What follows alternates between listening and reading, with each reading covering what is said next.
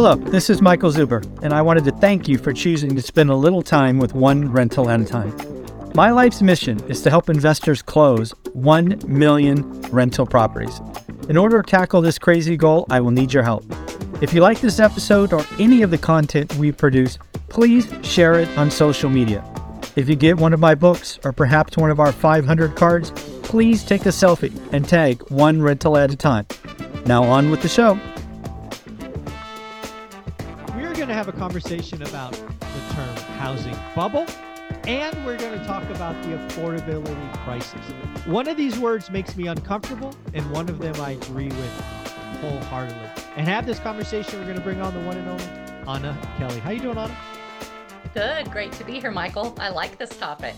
Yeah, there you go. So I will actually give you a chance to react before I kind of tilt the field. When I say the word housing bubble or affordability crisis, does one hit you more or less than the other? What do you think of those two terms? Absolutely. Yeah. We clearly have a housing affordability crisis. I don't like the word bubble because bubble means it's going to pop. Bubble could mean a, crazed, fear-mongering kind of term. And it really isn't extremely helpful. Are we in a housing bubble? If that means that prices are elevated and they're going to pop, maybe the bubble's already popping a little bit, but it also makes you think that prices are going to crash. And we may not have prices crash, although we clearly do have a housing affordability crisis, or the price to own a home and have a mortgage is substantially elevated versus the wages that underlie those mortgages. And so the home to wage ratio is definitely elevated. So I like that term better. Yeah, so I agree explicitly, right? The term housing bubble took off obviously because of what happened in 06, 08 and the aftermath, Yes. right? That was clearly a bubble. And the reason I don't like housing bubble is, again, most people hear that and they translate it to it popping, right? Bubbles just Right. pop. And what I've been trying to tell people the last year is, sure, that's one outcome for the housing market. I would propose, and my 52-year spreadsheet, soon to be 53-year spreadsheet, shows you that most of the time, housing is more like a balloon where it just deflates slowly at different times, right? And there is no sexy term for that. People really hate to hear that. The housing market is going to slowly move, right? It's price inelastic. And they just hate that. They all want it to just pop and just all this pain and bloodshed because, they're all going to come in and, buy again, which they won't because they'll all be scared just like last time. So that's why I hate the term housing bubble, because it does two things. One is it creates imagery that's recent that I think is unlikely, not impossible, but unlikely. And it gives people permission to do nothing. That is what really worries me about the housing bubble. So does that all that make sense?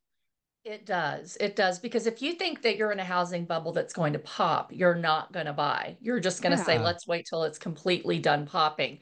And it's hard to really time that exactly, as we talked about, in the first video today. It also means that you think that they're going to come down substantially. And it's Yeah. rare that housing prices come down really substantially, especially in a generally flat economy that's slightly has slight growth. Let's say it's 2%, 3% per year growth. You're generally not going to have a situation where there's mass layoffs so broad in the country that people are going to have to sell their home. And yes, we had a housing bubble, in 2006, 2007, leading up to 2008, 2009, but we had mortgages that were very unbalanced. They were high rates compared to where wages were. And it's the mortgage market and the rates, the variable interest rates that really popped. Now we have this situation where over 80% of mortgages are sub 4% fixed. So most people can afford to stay in their homes. So you're not going to have this mass swath of sellers, this mass amount of inventory that creates so much supply with very little demand that forces values everywhere to really pop and that bubble to pop. We just don't have the economic underlying fundamentals that would cause that kind of thing. We've really got a fairly stable mortgage market, fairly stable interest rates on 80% of loans. So I don't think you're going to have this big increase of supply that's really needed in order for that bubble to pop. Yeah. Kind of the last thing about the last one, which was absolutely a bubble. People don't really understand. People who didn't go through it and they only look at charts, they don't understand the toxicity of the mortgage created. So let's just give one example. There was actually a type of mortgage where the first 2 years were at an artificially low rate, 1.9%. Some of them were Yes. 0.9%, just ridiculously low. And then after 2 years, they reset to many times over 9%. But here's where that broke. The applicant was approved at the 2 year artificially low rate, Yes. not at the fully burdened 28 year, right? 2 minus 30 is 28 remaining years at the 9%, because the going concern was people will just refi. Yes. That is now illegal. You must approve a borrower at the highest rate the loan can go to. Yes. And that is a lot of the cause. And when people say rates were high, higher than or whatever, that's just, it might be right on a chart, but you were not in the game. Like Right. 23% of loans originated in '06 were this toxic pick a payment, horrible underwriting, had to blow up loan. It's just what Right. it was.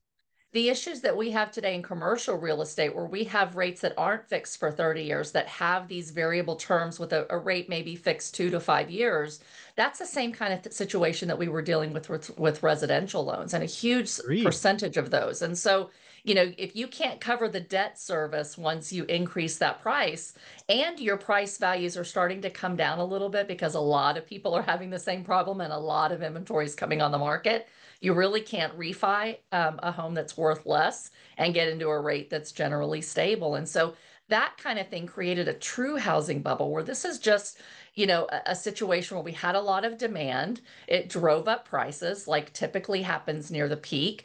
And now we have a lack of demand, but we also have a huge lack of supply. And so that keeps prices at least elevated. Again, in some markets where you had massive increases, 50% increases in a year or two, that's starting to pull back. In those areas that went really boomed quickly, they usually bust pretty quickly. But for most of the market, it's been a very stable increase, and it's just slowing down. Prices are not really falling, transactions are falling. So maybe we're in a transaction bubble, if you want to call it, but I would not say we're in a housing price bubble for sure. So I agree with you on this one.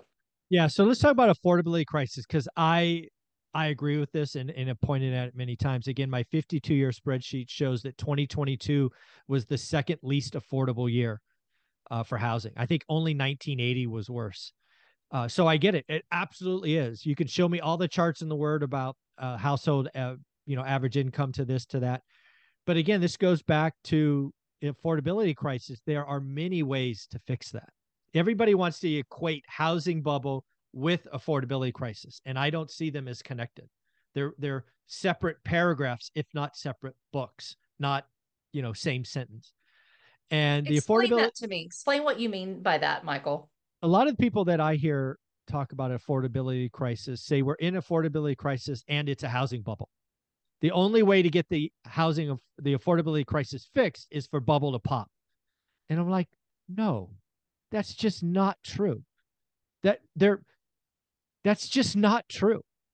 So Yeah, one of the I ways see to what you're fix, saying, because there's many different inputs, right? So when we yeah, talk about affordability, we talk about what is the payment every month compared to compared where the to wages are.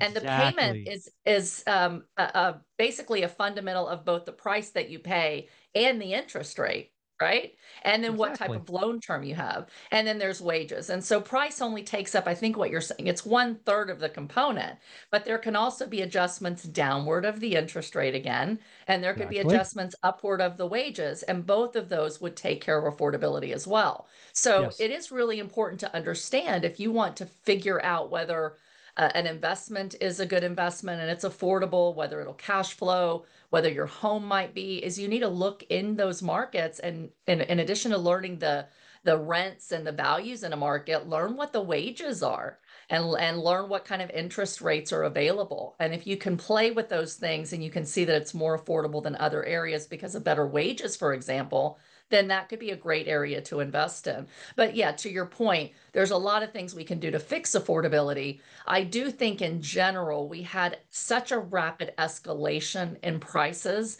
that that escalation level is no longer sustainable. And if it continued, that would create some even further affordability and maybe a true bubble at that point that would have to pop. So the Fed's raising rates to slow that demand so that it doesn't create a huge bubble and so that it can get back in balance at some point.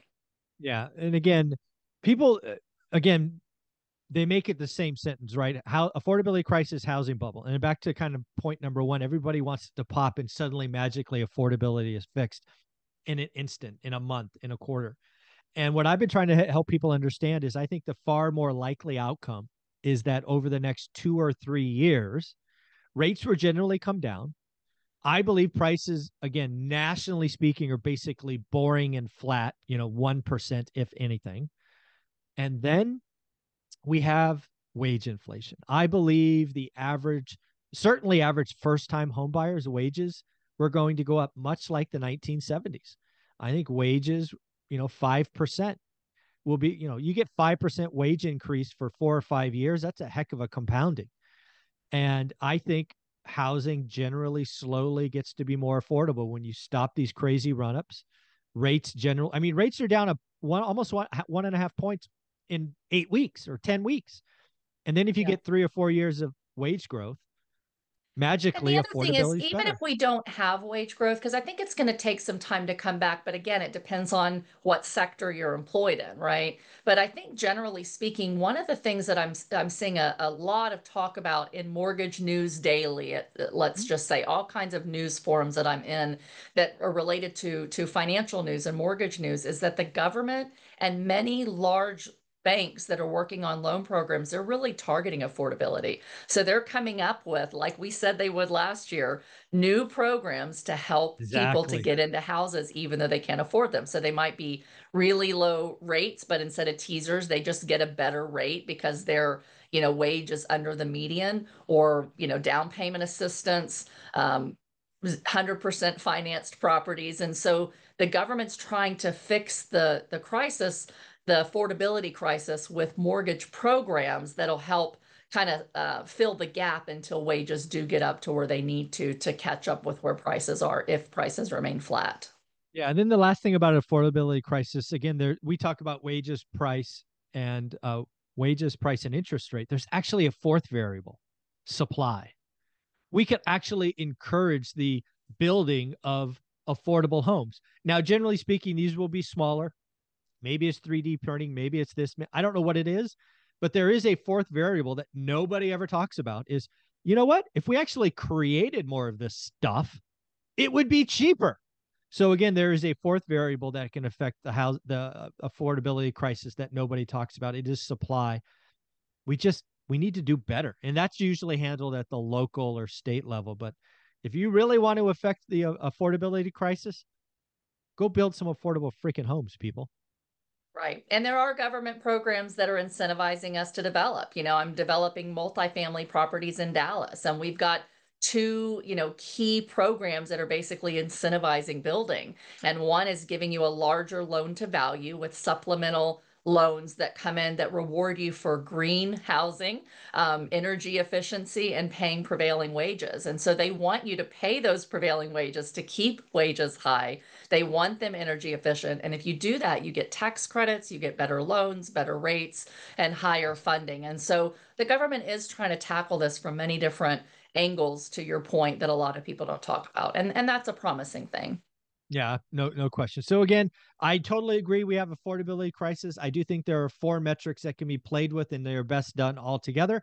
I think a housing bubble with the vision of it popping is unwise. Certainly not probable. Possible, sure. But yeah, I think that and then when you connect them, that's really where I get like my skin crawls. It's like they're not connected. Stop it. So Anna, where can people find you? Love it. You can find me here every week. You can find me on social media at Anna Kelly, REI Mom, and reimom.com. Awesome. Thank you so much.